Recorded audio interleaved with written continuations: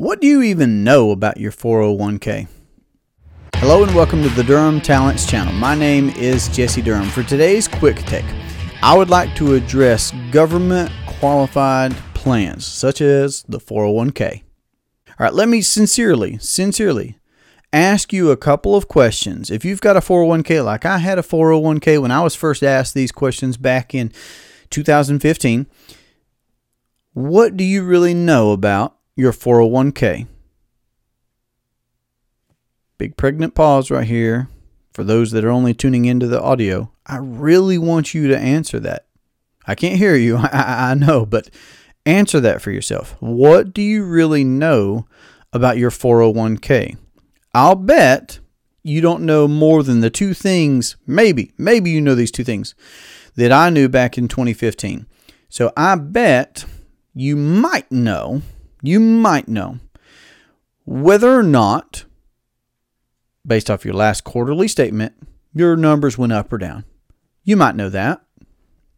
And it might not be very encouraging, but seriously, I have conversations all the time with folks that are seeing their numbers cut by a third and just all kinds of things. It's awful, especially later in life when I'm talking to folks in their 50s and 60s about the performance of these things. Anyway, all right, let's know. So maybe you know, based on your quarterly statement, if you look at it, whether your numbers went up or down, okay? And then maybe you also know, if you have some mild, moderate, or aggressive setting on your 401k. But other than that, you don't know anything. Okay? Now, on the rare exception that you're that numbers, that analytical personality type, okay, you might know something. I get it. But let me just talk about myself then, okay? Because I'm not here to judge you. I'm just here to talk about the qualified plan and whether there's not a better way.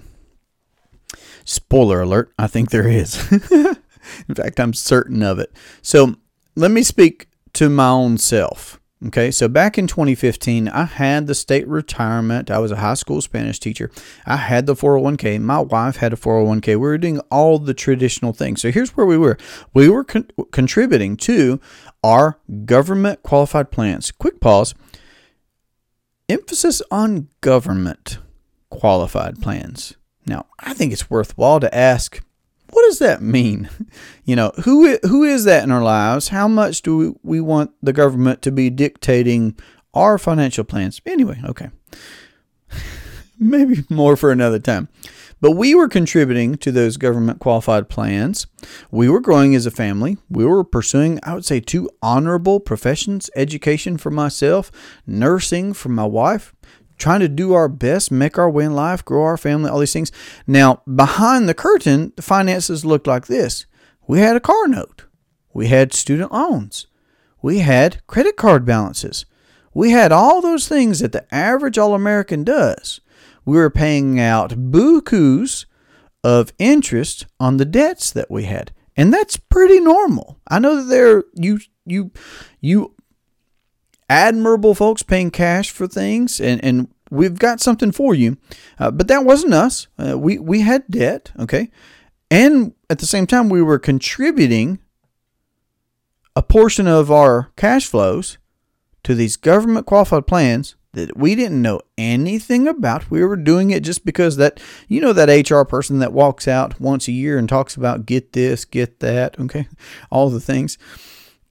Because that's just what we were conventionally told to do. But we were paying attention. We were trying to make good choices. We were working hard. Okay. But what it looked like was we had a portion of our cash flows going to these entities that we didn't control. We were assuming all kinds of risk. There were all kinds of tax implications. There were penalties if we wanted to access any, and we did end up wanting to access some of our capital. And we did have to bite the bullet on paying those penalties and such to be able to do that before the government qualified age and all these different things. Okay. So what I encourage folks to do, of course, here on our channel and podcast is in saying that you could become your own banker. Not just that you could invest here or invest there, not just that you could save here or save there and take some portion of your cash flow into consideration, 5%, 15%, whatever. Okay, and there are those folks that do that, right? They'll tell you what you should be doing. I'm not going to assume that much. I want to ask you, what do you think you should be saving? What do you think you should be investing? How do you think you should be investing? Where? What are your gifts? What are your talents? What are your abilities? What's your experience? Because I believe that we should be putting our capital in places that we understand, that we own, that we control, that we experience the profitability and lots of these other things that you don't actually experience in government qualified plans.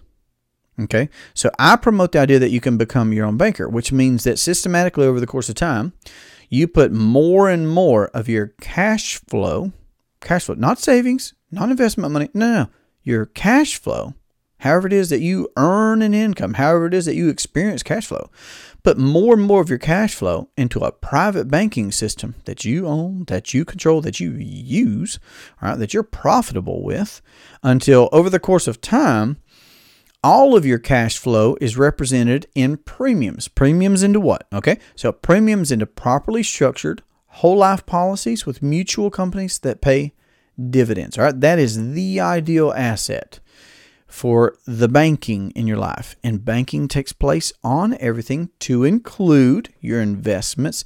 And I'm again, let me say, if you have the 401ks, great. I am asking you to consider, are you aware of what they do, how they work? I'm just encouraging you. Education should be the first step in anything, but in fact, it's normally the last step. Normally, it takes us getting burned on something for us to want to learn more about things. And again, I can speak from personal experience in that way, okay? So I think it should be the opposite. I think that education should be at the forefront. Okay, I think it's preposterous for folks to want to get into the real estate sphere, for example, here, and they've not read a book on it. I think that's wild. Okay, so I'm encouraging all of us not to be complacent, not to be ignorant. Now, it's okay to be ignorant, but staying ignorant, that's choice.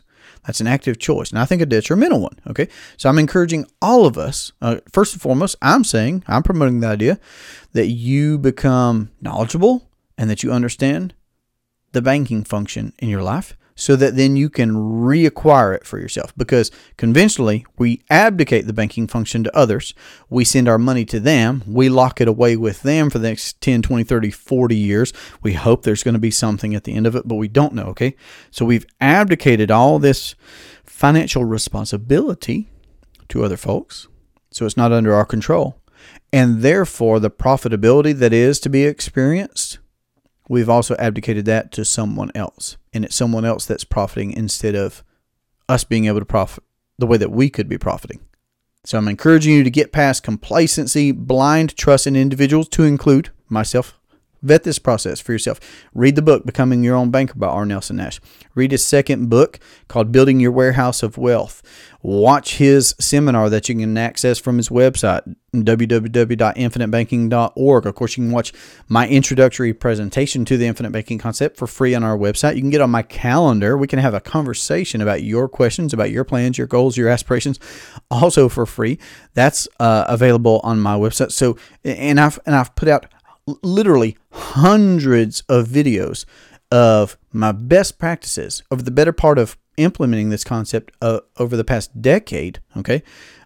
So you can get as educated in this as you want, and you can weed through the misconceptions and the misrepresentations that are out there in the financial world to understand things for yourself. So education is what I'm saying should be at the forefront of your endeavors, financially speaking.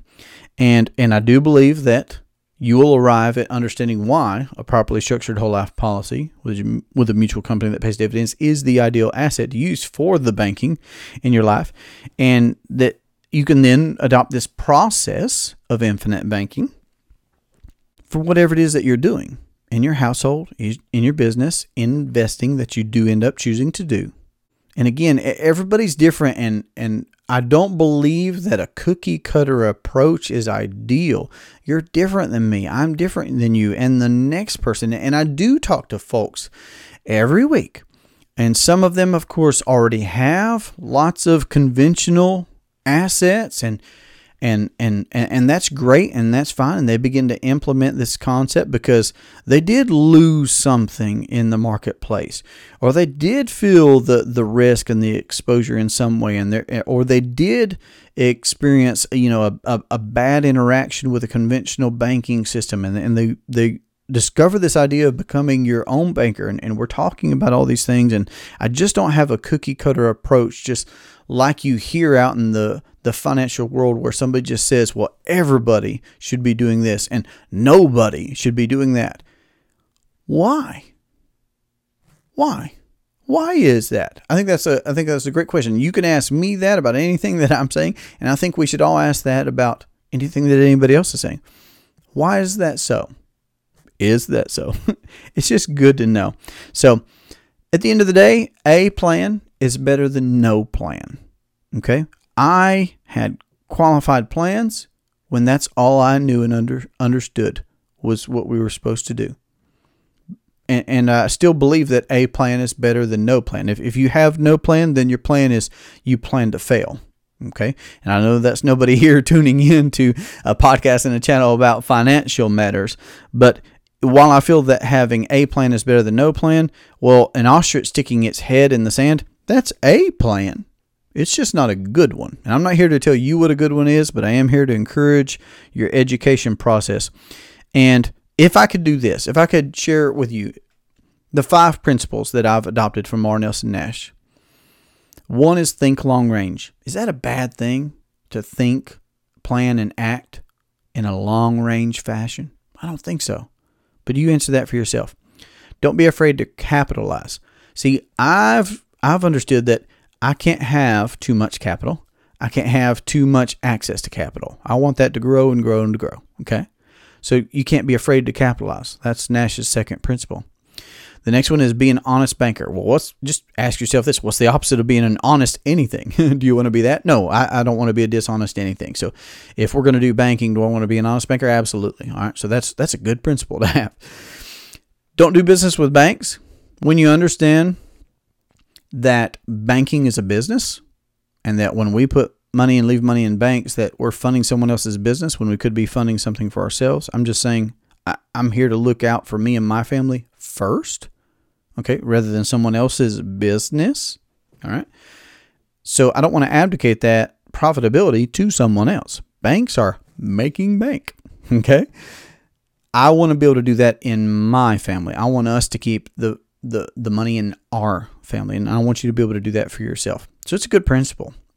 And then the last one of rethink your thinking. And again, you're obviously the kind of folks that are right here at the end of this episode. So you are rethinking your thinking. So I hope that this has been helpful for you. If you'd like to have a conversation about the particulars of your financial situation and plans and what it could look like for you to implement the infinite banking concept into your household or your business or your investing, then let's have that conversation. And I would look forward to that. You can find my calendar link on our website, durhamtalents.com. This has been a great pleasure for me. I look forward to that conversation. Have a great day.